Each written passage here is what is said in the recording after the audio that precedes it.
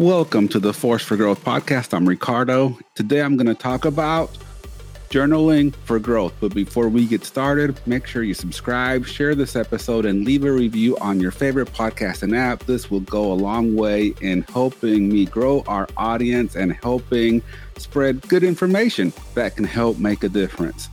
Well, we all know the power of journaling, writing our thoughts down and all of that good stuff. So this is not really about the power of journaling. It's more insightful on how to journal, what I journal about, and insights that I've learned in my journaling experience.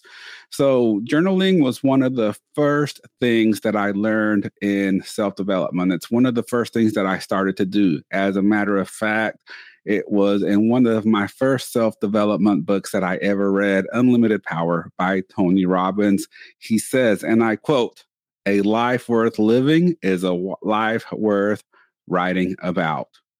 And that has stuck with me over the years because it's true. If your life is worth living, it's worth documenting, it's worth archiving, and it's definitely worth writing about. Journaling is, for me, journaling is a way to capture what you're going through and then having the ability to reflect on those moments. It's your own personal history. It's your own personal history book.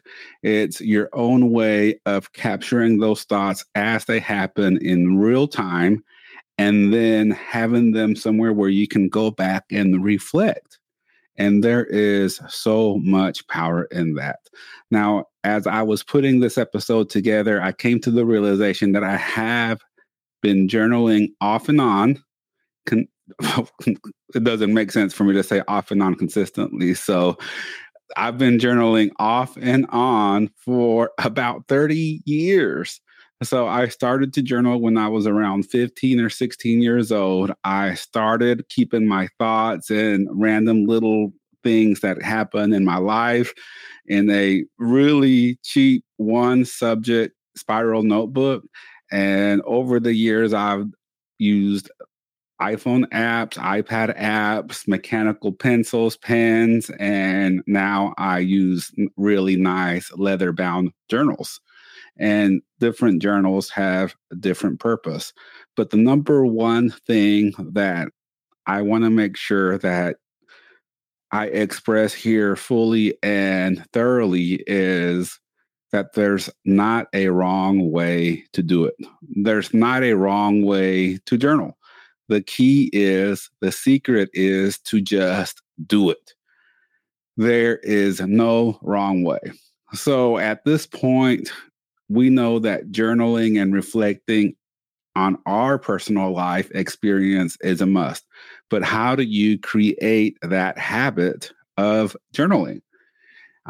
Before we get going here, I want to just make sure that I address any questions that you may have, thoughts or comments. You can email me at forceforgrowth.com/contact.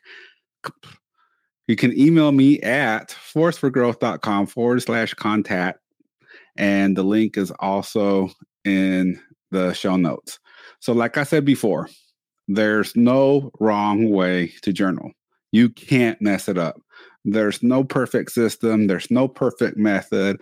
All of this is really customized to you for you to achieve what you want to achieve, which is capturing data, historical information about what you're going through, what you're experiencing, and your views on life. What do you want to use? So you can use paper. You can use a leather-bound journal from Barnes & Noble, which is my favorite. You can use a spiral notebook. You can use digital. You can use an iPhone app, an iPad app, an app on your computer, an app on your Mac, all of that. I've used them all. And at the end of the day, the truth is that they all produce the same result. My personal preference is a mix of all of the above.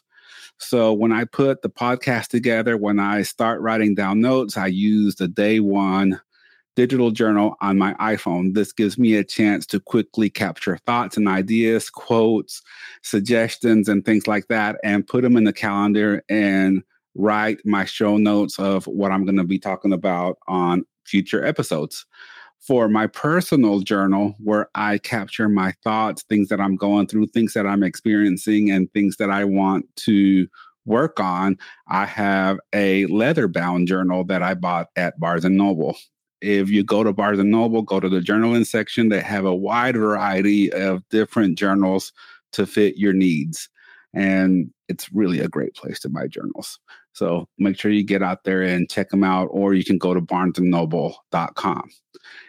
So I have one journal where I keep my thoughts, my personal insights, what I'm working on, where I'm failing, where I'm succeeding, and things like that. I have another journal specifically dedicated stories for my son. These are stories from my past that I remember, things that I wish I would have known, and I write them in long form. Again, this is a leather-bound journal, and I write the stories here, and my aspiration is to fill this journal up with stories about my life for him to be able to keep, read, and pass down for generations to come. We'll see where that goes, but at least it's there and it's going to be available to him. My third type of journal is a self-development journal. This one is, I keep it on my desk. It's a squared A5 squared notebook. And this is where I use to capture self-development thoughts and notes, because I read a lot of books. I go through a lot of Audible. I watch a lot of videos. I watch a lot of material, and journaling as I'm listening and as I'm experiencing the material is really the best way for me to capture it and implement it and put it into use. So that's how I have broken it down. Again, there's no wrong way. You figure out what works for you and you stick to it. Whatever you choose, though, whatever you choose, make sure you like it. I like my stuff to make me feel good. I want to feel good when I pick up my journal.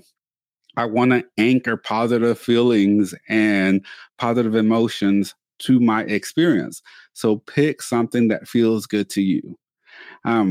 Pick something that makes you want to journal and create these feelings, because you have to have feelings and positive intentions to it. If you pick something up, if you pick up your pen or you pick up your journal and you all of a sudden have a negative emotion or reaction to it, eventually that reaction will get anchored to it, and you're not going to keep up with the habit because it's not going to feel good to you.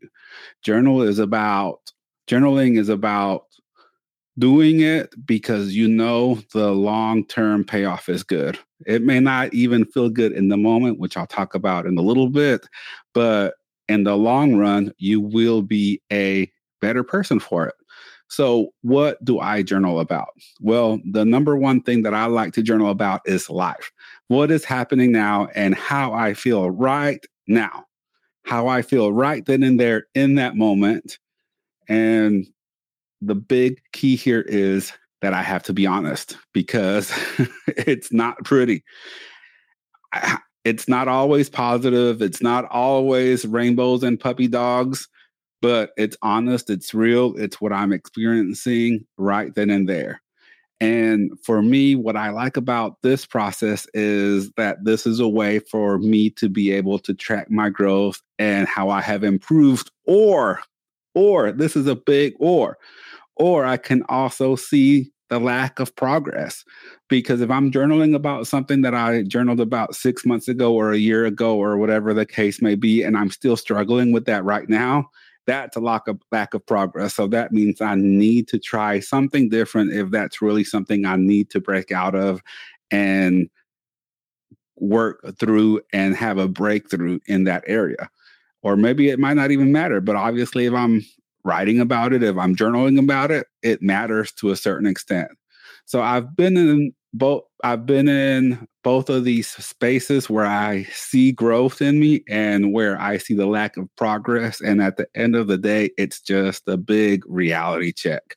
And that's one of the biggest things that journaling brings to me, is that reality check, because I'm capturing in the moment and I can go back and see what I'm feeling. But again, the big thing here is you have to be honest with yourself, because if you're not being honest with yourself, that may be something that you need to take a look at. Because if you can't be honest with yourself, by yourself, to yourself, who else are you lying to? That's just from my personal experience, because at one point in time, everything that I journaled about was positive, because, man, what if someone picks it up? What if someone sees it? I don't want people to think a certain thing about me, but I'm not doing it for other people. I'm doing it for myself. Fortunately for me, Jessie is very supportive in this. She understands privacy when it comes to journaling and these things. And I know that she would not pick it up unless I said, hey, this is something that I want to share with you. But for the most part, we do have an understanding in our household that whatever Jessie journals about, it's hers. It's her thoughts. It's her thing. It's her space. And the same for me. And we're going to have that same kind of philosophy and thinking when it comes to Sebastian, because we're starting to work with him on journaling. And so a couple of the last things that I journaled about. So I was a little bit down over the holidays. I got into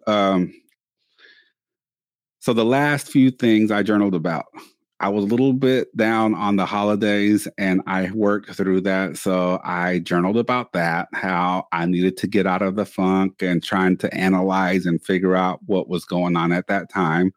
We got COVID immediately after Christmas. So I started to journal about how I was feeling about catching COVID and that recovery and getting back to life. And this is me being honest. This is how it goes. I also journaled about people that upset me, people that pissed me off.